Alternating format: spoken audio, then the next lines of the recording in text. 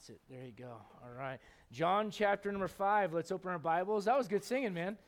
You guys like that? Praise He's not. I saw some of the guys go, they could barely hit that note, you know. It's a hard one first thing in the morning for sure. Brother Stian, good to see you. Is mom, baby here, or are they home? Okay, they're nursery. All right, so if anybody wants to see. Now look, if you've been puking, coughing, sneezing, don't go touching that baby, all right? I'm saying that on behalf of Mama, because Mama's too nice to say it. I'll say it for her, all right? But if you're healthy, go love on that baby. Go see that baby today. We're thankful, brother, for a healthy mom and a healthy baby. And it's just a blessing to be in the church family. I was reading my Bible actually this morning in the book of Exodus, and I was just kind of reminded of the fact that when the priests would come in and the priests' sons would come in to minister, God's commandment to them was, wash your hands and your feet lest you die. It's kind of like there's certain things that, like, you know, I should get at church. I mean, imagine if the Lord's like, be at church on time lest ye die, right?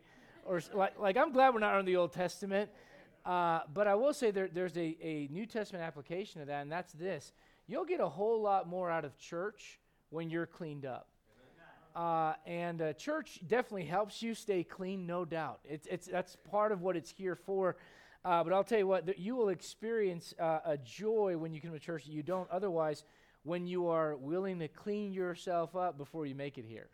And for sometimes, I'll be honest with you, sometimes you get to church and, you know, one kid has one shoe missing, and, you know, one kid was, you know, pulling the other kid's hair, and so you're screaming and throwing your hand back, and wherever the hand lands, it hits something, and you say, praise God, it hit something, right? And you know, maybe you're arguing with your spouse or whatever, and you pull in, and you go, Lord, would you just clean up my mind? Now you go, well, I'd like to, preacher, it should be done at home. Yeah, but we don't always get that. And I'll just say this, clean up. And if you go, well, what does that mean? Well, maybe right now, before you get into the Bible, just on your own, as we're getting ready to read some verses, go, Lord, you know this is going on in my life. Lord, you know this is going on in my life. Lord, I haven't talked to you about this, and I want to make sure things are right so I can hear from you.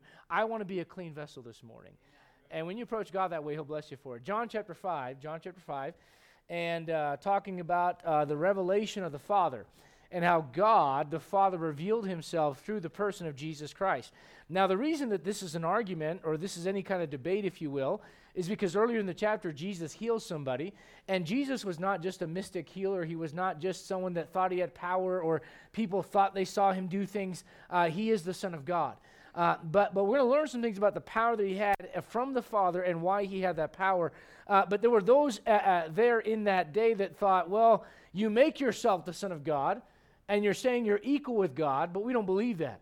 So he goes on to explain some things in John 5. Look at John 5, verse number 21.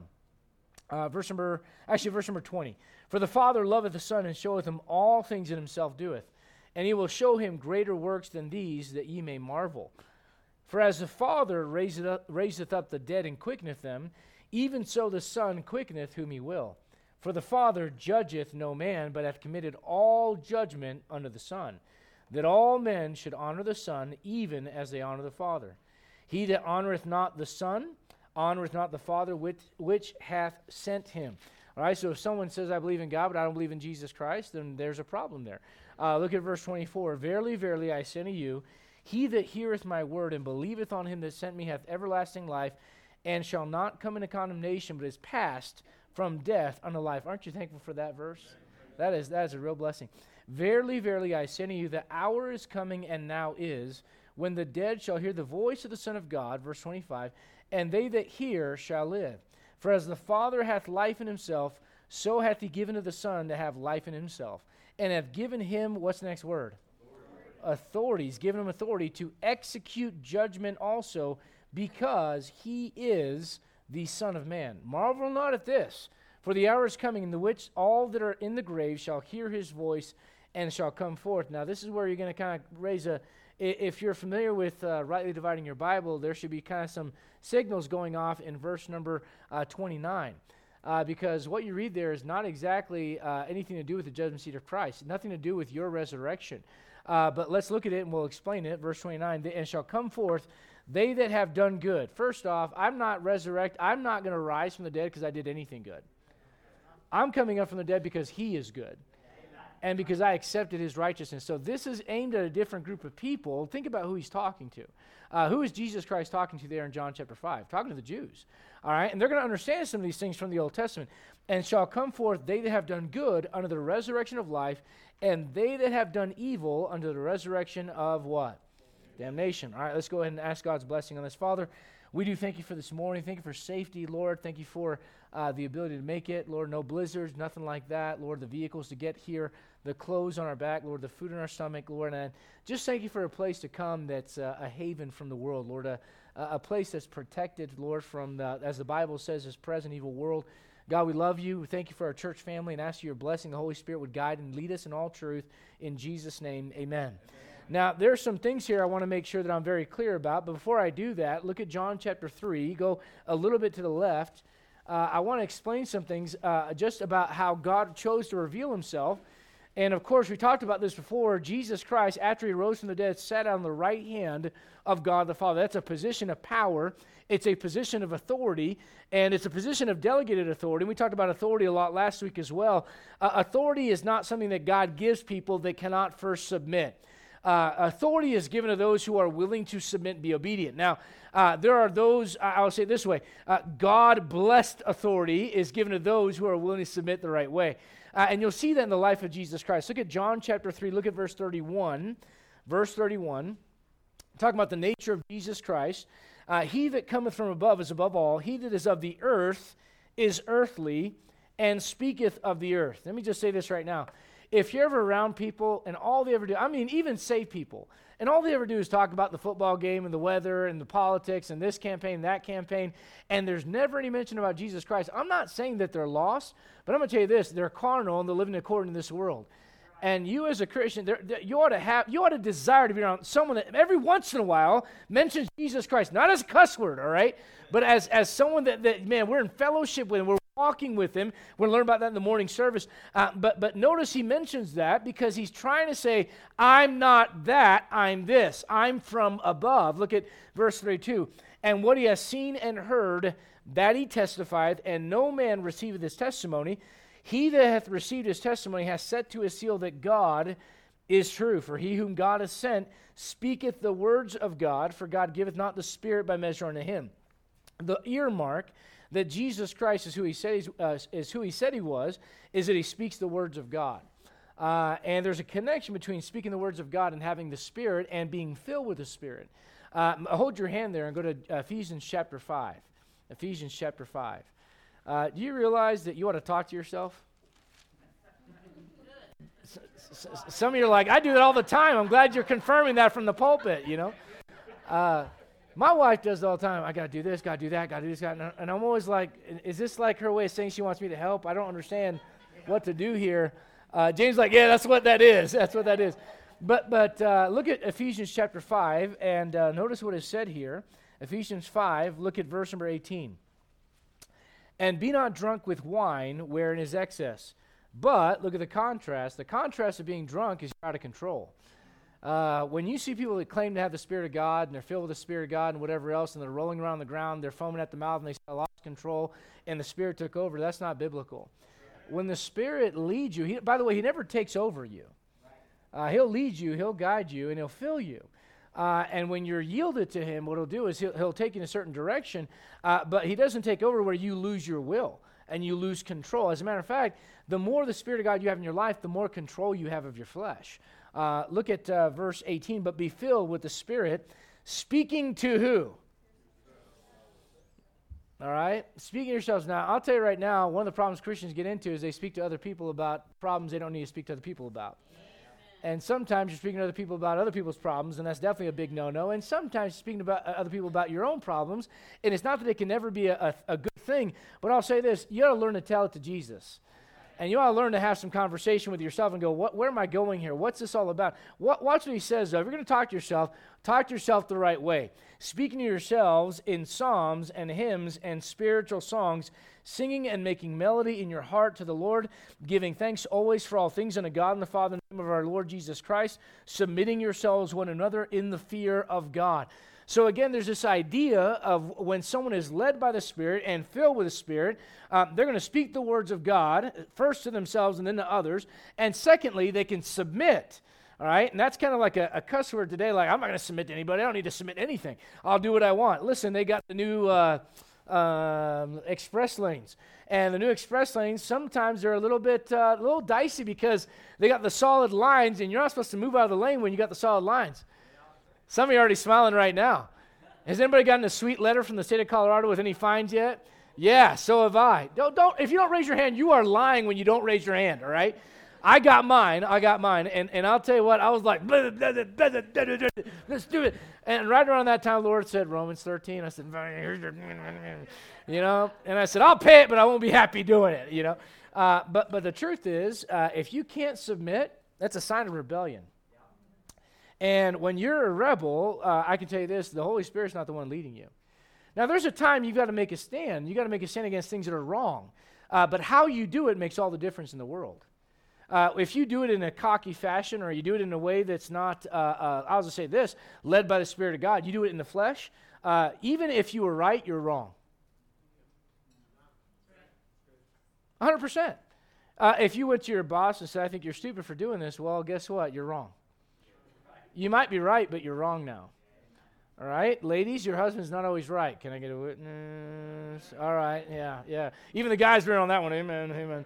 All right, but if you yell at him in front of the kids, you yell at him in front of other people at church, let me tell you right now, that's a problem. No, I've not seen that, so everybody calm down. It's not like pastor's trying to address a secret problem in the church.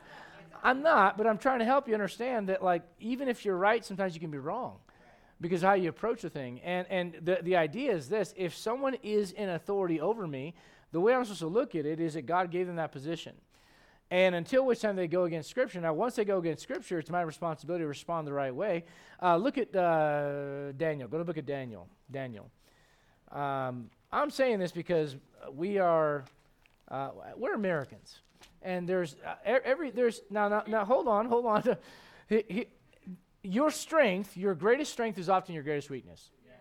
So you know what I learned about Americans? When you travel abroad, you'll figure this out.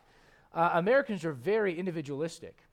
Now, this generation coming up is less that way because they're growing up on social media, where everybody does the same thing. That's communism. But the way that this country was founded is very individualistic, and whether you like it or not, that's the culture of the country.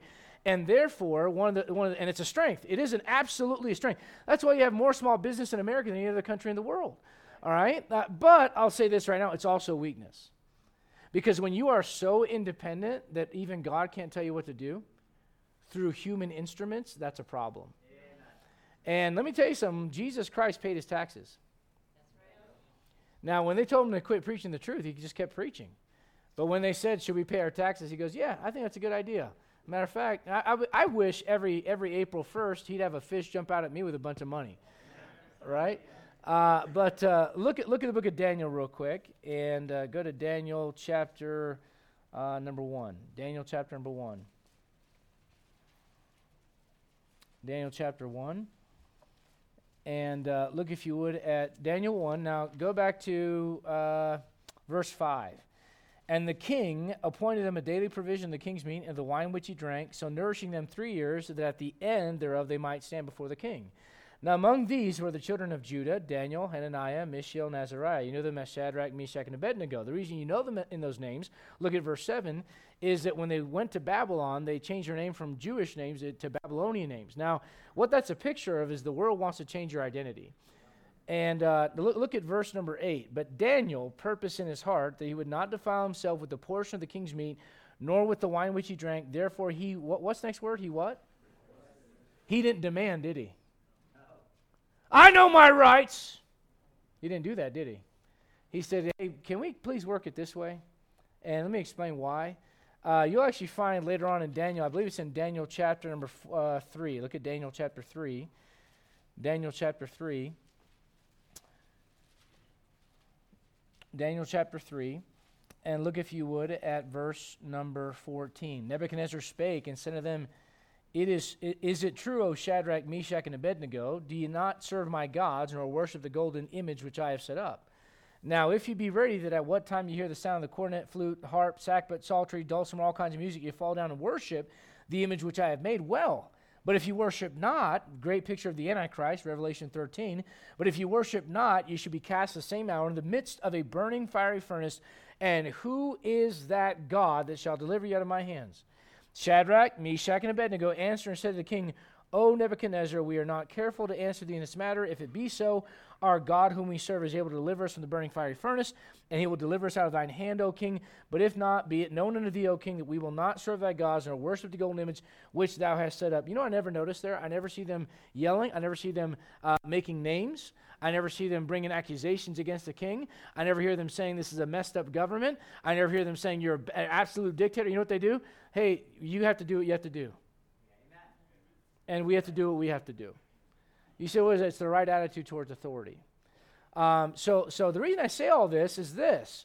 The reason that Jesus Christ had the power that he had, go back to John chapter 5, is that he was obedient to the Father. And because he was obedient to the Father and committed the Father's will, look at John chapter 5, and look down if you would. We're going to come back to this verse in a minute, but I want you to see this. Look at verse number 30, verse 30, John 5, verse 30. Look at around halfway through the verse. Because I seek not mine own will, but the will of the Father which hath sent me. You know why God the Father delegated that authority to the Son and committed it to him, the authority to judge and the authority to resurrect others from the dead? You know why he did that? Because the Son was committed and he was submitted to the Father's will. He had no agenda.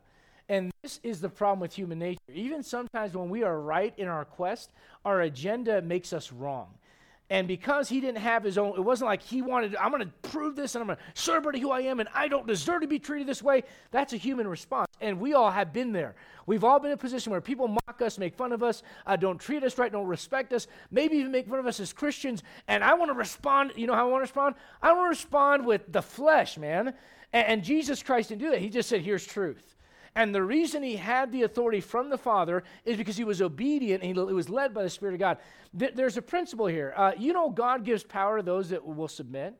He retracts power from those. Look at the life of Saul. He was an absolute authority. That's what kings were in that day. You look at Saul's life after the encounter with David, and man, for the rest of his life, you know what he is? He's kind of like an insecure, a sniveling old man, always looking over his shoulder, always watching the shadow, always worried about someone taking his power. That is not how someone with confidence lives their life when they're led by the Spirit of God. And so what I'm getting at is this. Learn to say, Lord, I'm here for your will. Don't seek God's will with your agenda. Go, Lord, what is your will? And that's where power is given. Look at Acts chapter number 1. Acts chapter 1. The whole argument here is, do you have the power that you have from God, or is it of men? And that was the argument that these people brought to Jesus Christ. It's clear his power is from God the Father. Look at Acts chapter 1. You want power as a Christian? Listen, I grew up in a charismatic church. I'm not making fun of those people. I'm really not. But I remember the idea as a child that you would, the way that you expressed power was by speaking in tongues or dancing or rolling around the ground. I grew up in that. It kind of seem to not believe that because of how I preach and all that, and what I teach about that subject. Good people, love them. I don't hate them, but it's not the right doctrine. And what I'm saying is this: you don't express power by your volume. You don't express power with outward show. You know how you express power? By submission to the Spirit of God. If you don't believe that, look at Acts chapter 1. Look, if you would, at verse number 8. Verse number 8. But ye shall receive what? After that the Holy Ghost has come upon you, and with that power, what do? You speak in tongues, roll around the ground. Do you show? No, you don't even. You know what it is? You're going to be a witness of the resurrection of Jesus Christ. Now, do you realize what happens? You go to Acts chapter 8. I know some of you know this already, but look at Acts chapter 8. God promises them power, and with that power, they're supposed to do something with it. Do you know what happens when God gives power for you to do something with it and you don't use it the right way? God might allow some affliction to come your way to make sure that power is used the right way. And if you don't believe that, he tells them, I'm going to give you power so you can be witnesses in all these places, Jerusalem, Judea, Samaria, and the uttermost parts of the earth. Did they do it? Nope. They all stayed right there in Jerusalem. So you know what God does? Look at Acts chapter 8, verse 1. And Saul was consenting unto his death, and at that time there was a great persecution against the church, which was at where? And look at this. They were all scattered abroad. And where did they go? How about that? Judea and Samaria, just like God told them. And now he said this, I'm going to give you some things in your life as a believer. I'm going to delegate some things to you, some gifts and some power. You better use it the right way. Because if you don't use it the right way and you don't submit to the Spirit of God, you may find some affliction come your way so that what God has given you is expressed the right way in this world. Because it's not yours, it's His that He gave you. Does that make sense? Through the Spirit of God. All right? And because we see Jesus Christ was submitted to the will of the Father and He was led by the Spirit, He had the power, listen to me, to resurrect others and to judge them someday. Look at Romans chapter 1. Romans chapter 1. By what power does He rise from the dead? Look at Romans chapter 1. You know what? It's the same way you're going to rise from the dead. Romans chapter 1. Look at verse number 3. Concerning His Son Jesus Christ, our Lord, which was made the seed of David according to the flesh. And that's important because some people, the Gnostics, they would say that Jesus Christ was just a spirit. He never really rose from the dead physically. Look at verse 4. And declared to be the Son of God with what? According to the Spirit of holiness. That's the Spirit of God. By the resurrection from the dead. All right? So again, what you're seeing here is this. There's a connection between submission to the Father's will, submission to the leadership of the Holy Spirit, and power being given. Go back to John chapter 5. John chapter 5. And we're going to see here that what Jesus says has to do with Him having power to judge. John chapter 5. And He mentions a particular judgment. Look at John 5 and verse number 21. And what I want you to get is this. For as the Father raiseth up the dead and quickeneth them, even so the Son quickeneth. That means brings to life. If you're not familiar with that term quicken, they would even say, like if you cut yourself in your nail bed and you cut down lower than the cuticle, you know what they say? You've cut to the quick. You say, what is that? That's the live part of you. The nail's the dead part. It's the dead skin cells, right? Just kind of there. All right, well, you get down to the quick. All right, what is that? That's the part that's alive. So the Bible says in Hebrews chapter 4, the Word of God is quick. That doesn't just mean like Zorro, quick, all right? It doesn't mean that. Who knows who Zorro is? Please raise your hand. Who does not? Okay, thank God. All right, good. So we're not talking about Zorro quick. We mean like alive. It's alive and well. There's no book that when you read it, it's reading you like this one. All right? So the Word of God is quick and powerful and sharper than any two-edged sword, so it's alive. So when it says He quickeneth whom He will, He brings to life whoever He will, and there's a connection there to the idea of a resurrection. Look at verse number 22. For the Father judgeth no man, but hath committed all judgment unto who? Unto the Son. All right, well, let me give you some things to consider. I'm going to try to line myself up over here. All right, so the Bible says in 1 Corinthians chapter 15 that Jesus Christ is the first fruits of the resurrection. And with Him came up others. Matthew chapter 27, there was an earthquake, and after that earthquake, the Bible says that there was the bodies of the saints which slept arose, and 40 days and 40 nights they were on the earth walking around. What happens after that? You got your guess, all right? There's different thoughts and different commentary on it, but I know this much. I believe the book. They came up. It'd be like zombies walking around a city. That would be a great witness to the fact that Jesus Christ is exactly who He said He was. All right? So He comes up from the dead and others come up with Him. He's the first fruits, all right? Well, we are part of something called what the Bible would call the harvest. And there's also a rapture of tribulation saints as well, which is why there's so much confusion in the Gospels. There's a rapture of tribulation saints, and there's also a rapture of Moses and Elijah. Revelation chapter 11 says that they come back, and they come back and preach, and after they preach, the Antichrist kills them, and their bodies lie in the streets for 3 days. And people rejoice over dead bodies in the streets. Talk about mankind getting more sophisticated and more cultured and more loving and more the world coming together. Bodies of preachers lying in the streets and people are rejoicing over it for 3 days. All right, that's sick is what that is. I don't care if it's my worst enemy. I don't want to see your body lying there for 3 days. That's vile. Someone that enjoys it. You say a whole world that does that is a world that's connected by media and believes everything that's being told them. And that's where you're headed. Well, all that said, there's different raptures, different resurrections, but then there's this last one. All right, this last one's kind of a key one. Look at Daniel chapter number 12. Daniel chapter 12. Now, the Old Testament saints understood something about a general resurrection. They didn't know anything about the rapture. They didn't know anything about Moses and Elijah coming back and them being caught up to heaven. That's not revealed till Revelation chapter 11. All right? They didn't understand the church, let alone the rapture of the church. But what they did understand was that there was going to be a final resurrection of the dead. All right? Daniel chapter number 12. And as you look at Daniel chapter 12, there's some profound stuff in Daniel. They call Daniel the sister book to the book of Revelation, and rightly so. Daniel 12, look at verse number 1. And at that time shall Michael stand up, the great prince which standeth for the children of thy people, that's Israel. And there shall be a time of trouble, such as never was, since there was a nation, even at that same time. That's right here. Jeremiah chapter 30 calls it the time of Jacob's trouble. So if you're writing notes in your Bible or taking notes, you can write Jeremiah 30, verse 7, right there next to Daniel chapter 12, verse number 1. All right? And at that time, thy people shall be delivered, everyone that should be found written in the book, talking about a remnant of Israel, Revelation chapter 12. Now look at verse 2. And many of them that sleep in the dust of the earth shall awake. Now watch it. Some to everlasting life, and some to everlasting what? Contempt. It's kind of like what you read in John 5, verse 29. If you want to write a cross-reference there, I'd put John 5:29. All right? Now, here's what you have to get a hold of. Let's go back to John 5 real quick. John 5 real quick. And I know we're bouncing around. It's Sunday school, right? And so we're going to be bouncing around the Word of God a little bit this morning. John 5, verse 29. And notice how they get to this resurrection. And notice what happens with those that did right. Now, I want to make this very, very clear. Your resurrection, if you're a child of God, if you're born again this morning, would you just say amen, raise your hand, do something, do the hokey pokey dance, do something, all right, amen. All right, so if you're saved, what that means is you are saved not on the merit of yourself, but on the merit of Jesus Christ. You've been justified and cleared of guilt because of what he did and your acceptance of his payment for your sins. Make sense? All right, so therefore, the resurrection you experience is simply because he promised that if you are in him, he came up from the dead, you will also come up from the dead as well.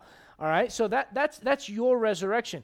That's over here, all right? That's 1 Thessalonians 4.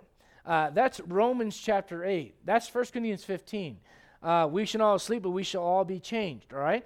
However, what you just read, it's kind of connected with works. Look at John 5, verse 29. And shall come forth they that have, what are the next two words? This is not about you. You need to get a hold of that. We're rightly dividing the Bible right now, okay? They that have done good under the resurrection of life, and they that have done evil under the resurrection of what?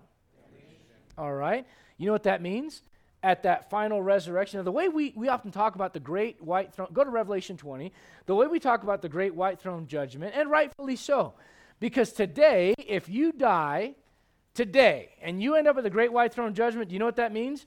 That means you rejected Jesus Christ dying for your sins. And you're going to pay for them yourself. However, what you need to understand is that not everybody at the great white throne judgment is lost. You go, well, what does that mean? Why would I? No. Okay, so watch it. I can tell right now I lost some of you. So you've got Old Testament saints over here. Okay? And you've got the church, which is a unique body that experiences its own separate resurrection. Whether you're Jew or Gentile, doesn't matter, Galatians, all right? Jew or Gentile, Ephesians, one body, all right? So this is a body, if you will, that experiences its own resurrection and, furthermore, its own judgment, the judgment seat of Christ. That's this one right here, judgment number 3, the judgment of a servant. That's where you are brought up, given everlasting life as far as the body's concerned. You already have that in your soul, but your body has not experienced that yet. You're going to be risen from the dead, or if you're alive when it happens, it wouldn't mind if it happened right now. Amen. Even so, come Lord Jesus. I don't know when it's going to happen, but I'm looking forward to it right now. Now, whenever it happens, if you're alive when it happens, basically what's going to happen is this. You're going to drop this body. And I can't explain all of it because it's called a mystery, and it's going to dissipate. And I don't know, the old preachers would draw it with a pool of blood at the bottom because flesh and blood cannot inherit the kingdom of God. And I'm not just talking about Dr. Ruttman. I mean, all the old preachers would preach that because it was something that was believed. Flesh and blood, that's what it says, not flesh and bone. Flesh and blood cannot inherit the kingdom of God. So there's a pool of blood, and you say, what happens? I don't know, I leave that behind. That's the life of the flesh is in the blood. That's the old man dying once and for all, and I'm going up. And when I go up, I've got a new body, and the body that I'm going to have is going to be fashioned in the image of Jesus Christ. Now you say, that sounds crazy. It sounds sci-fi. It's in the Bible. Now, you don't have to believe it. You don't have to believe it. I'm a red, white, and blue American. Believe what you want. Proud to be an American. At least I know I'm free. I can believe whatever I want to believe. You want to believe whatever you want to believe? That's fine. But here's the problem I have. Whenever the Bible clearly teaches something, and you believe one part of it, and then you don't the other. You can't do that. Either you believe it or you don't. Now, if that's true, and I believe it absolutely 1,000% is, not 100%, 1,000%, that whenever this thing happens, you say, what's going to happen? We're going to go up, and when we go up, we're going to be judged.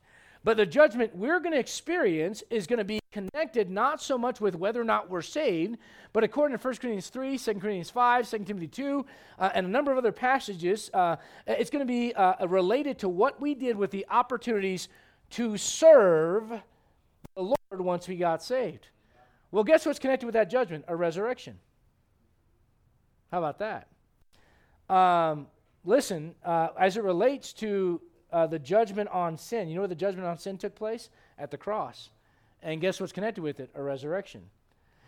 There's the judgment of you as a child of God in confessing your sins.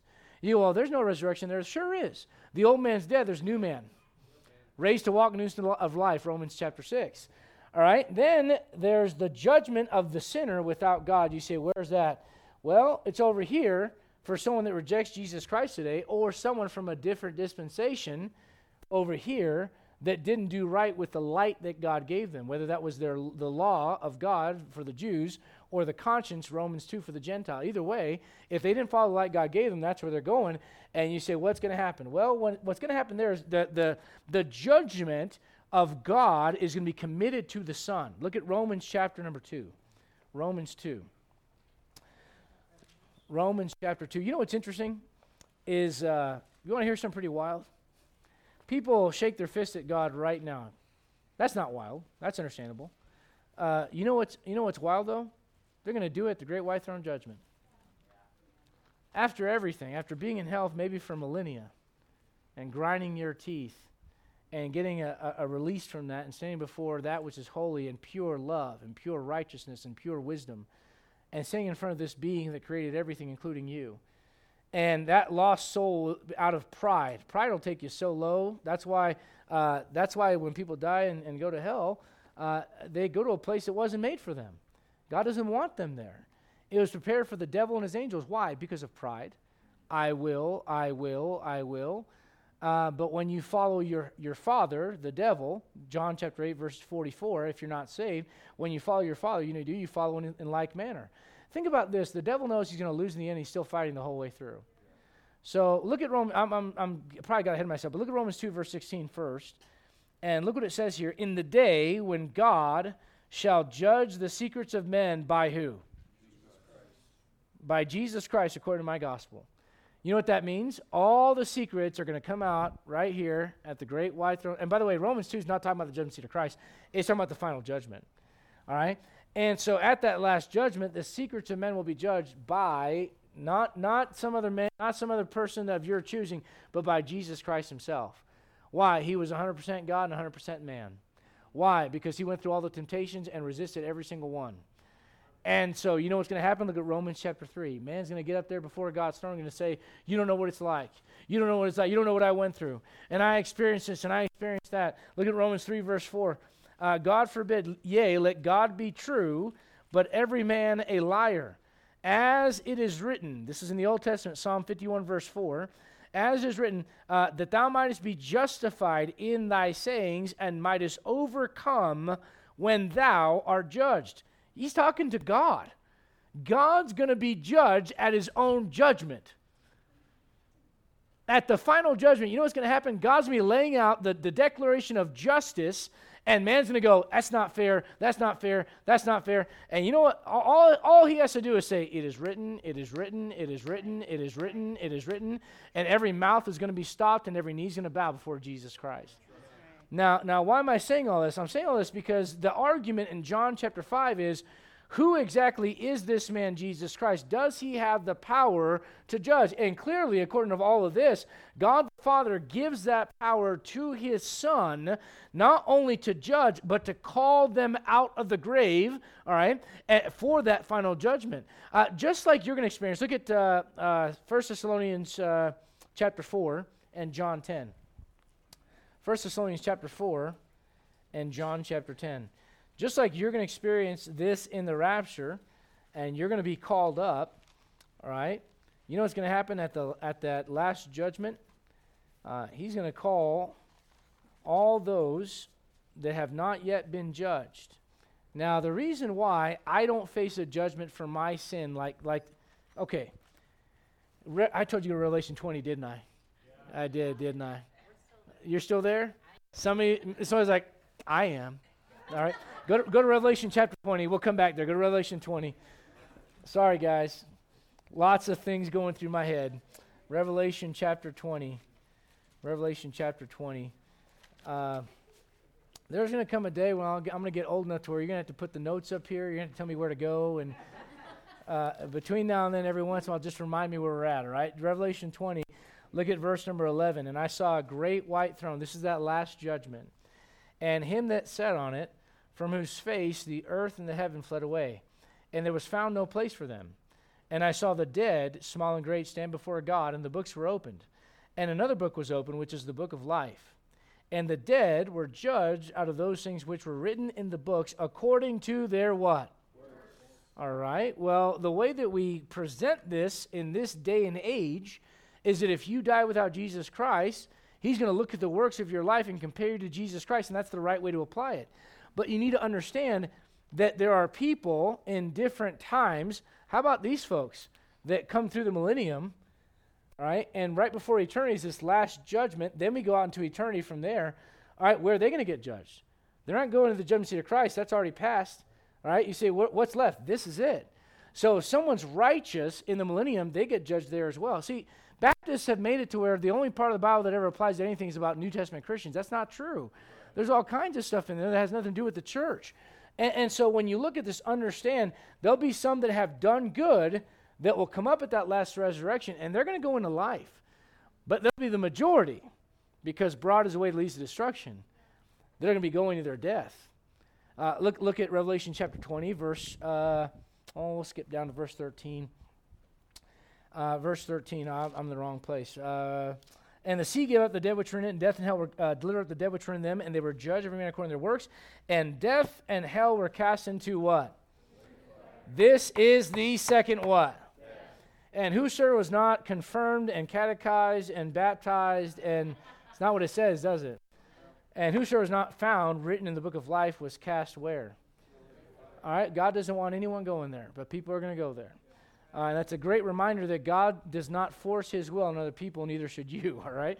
That said, the idea is this. There's this final judgment, this final resurrection, and what's going to happen is God, the Lord is going to call them out. You say, where will those people have been during that time? Not all of them, but many of them in hell. And they're going to come up. Why? To be judged. And there'll be some that made it through from over here, and they'll be judged, all right? You say, how come the church doesn't face a judgment on sin? Here's why. Because if you're in Christ, God's judgment was poured out right here. He judged the Son. He judged the Son for you. All right? The Bible says he became sin for us who knew no sin, that we might be made the righteousness of God in him. All right? So that's why we don't have to experience that. It's not because we're any better than anyone else. It's because we got in on a great deal. This is the greatest time to get saved in all of human history.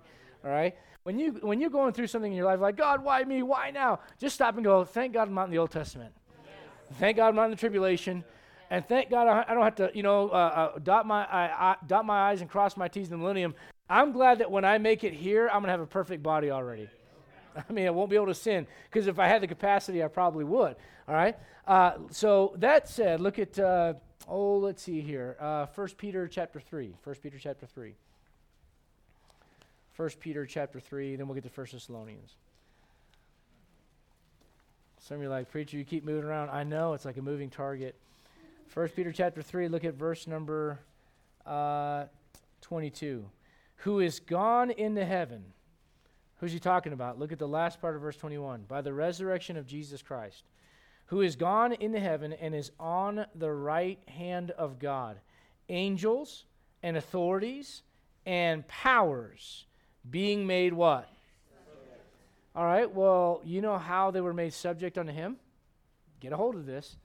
The reason that they were made subject unto him and he has the power to judge is because he first learned obedience even unto death, the death of the cross.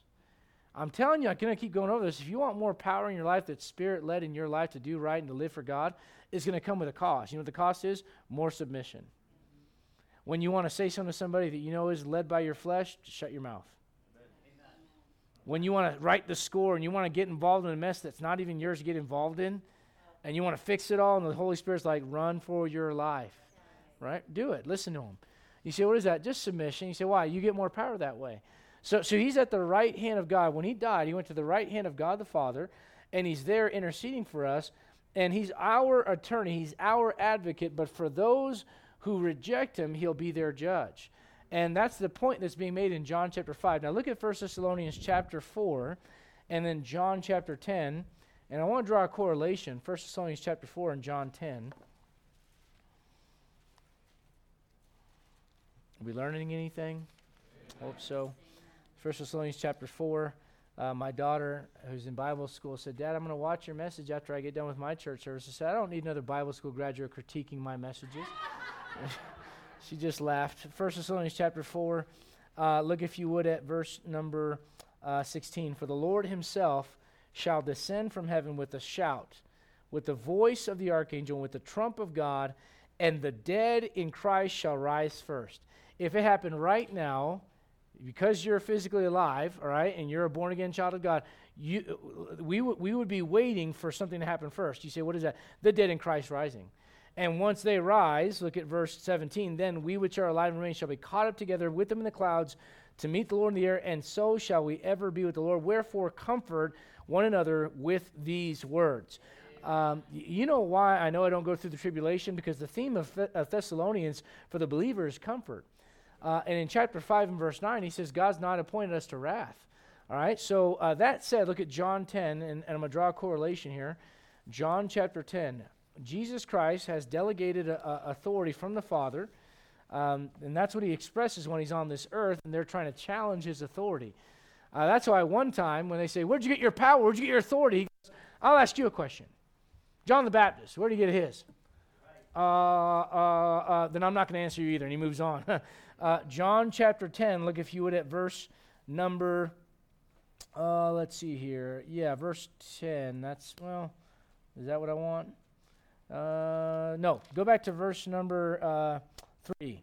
To him the porter openeth, and the sheep hear his what? Voice.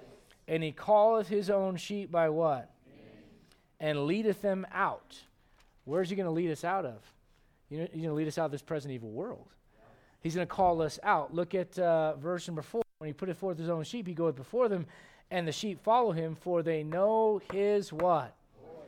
Verse 5. Why would you suppose he mentions a stranger? A stranger will they not follow? Well, there's two things there. From a practical standpoint, you could say, if you're walking in fellowship with God, when you hear other voices, you know it's not his. That's one practical application. From a doctrinal application, in 2 Thessalonians 2, it sure looks like what the Lord lays out there through the Apostle Paul is that there's two things that have to happen for the rapture of the church, the day of Christ. One is the falling away of the church, and the other is the revealing of the Antichrist. Now, the question is, who's he revealed to? He's not revealed to the world. They don't know who he is. But it would be us, if you're in fellowship with God. You say, how do you know? John, the disciple, leans on the breast of Jesus at the Last Supper. He's the only one that gets clued in on the fact that Judas is the son of perdition. You say, what's John the picture of? The church. Why would he mention you not following a stranger unless you have the capacity to follow one? Are you with me? All right, so that said, what you have there is this. He calls us out by name. And when he calls us out by name, do you know why?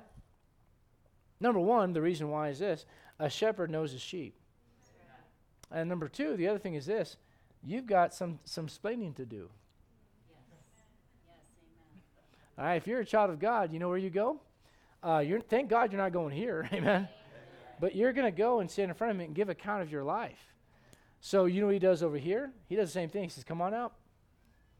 The only problem is these folks that are coming up, unfortunately what the Bible says about them is they're going to be in the lake of fire forever and ever. Don't think for a moment you're better than them. You're not. You just asked Jesus Christ to save you. You didn't. All right. That said, though, I want you to understand Jesus is not just some man that made up the rules when he showed up here. He's in submission to God's law and to God's Spirit and to God the Father himself. All right. And his judgment is righteous whether people like it or not.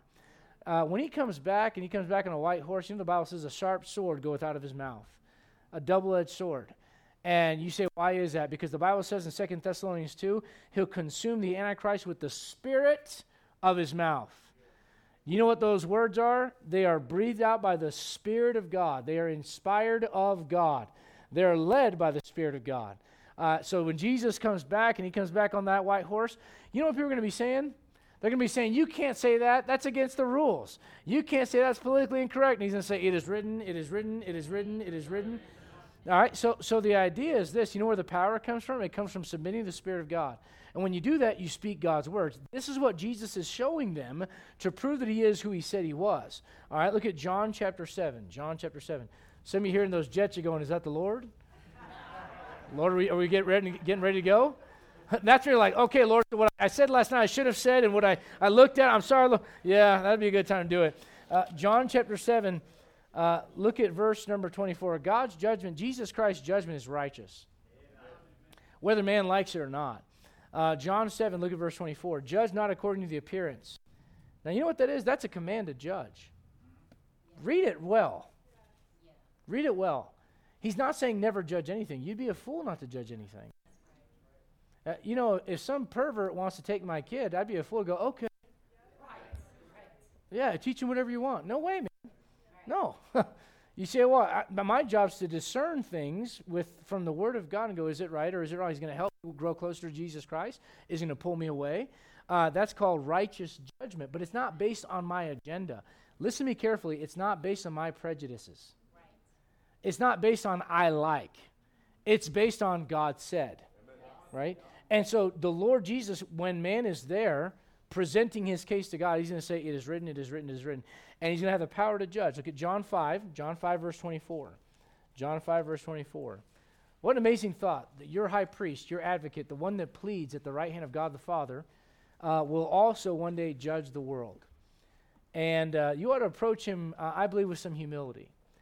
And I think the church in large, not our church, but the church at large is kind of lost. It's kind of like come to God however you want. No, you don't. You ought to come to God with some humility and some reverence. He's not JC and the crew. Okay? He's not your homeboy. You're not hanging with Christ. You're not hanging with Jesus or any of that other garbage.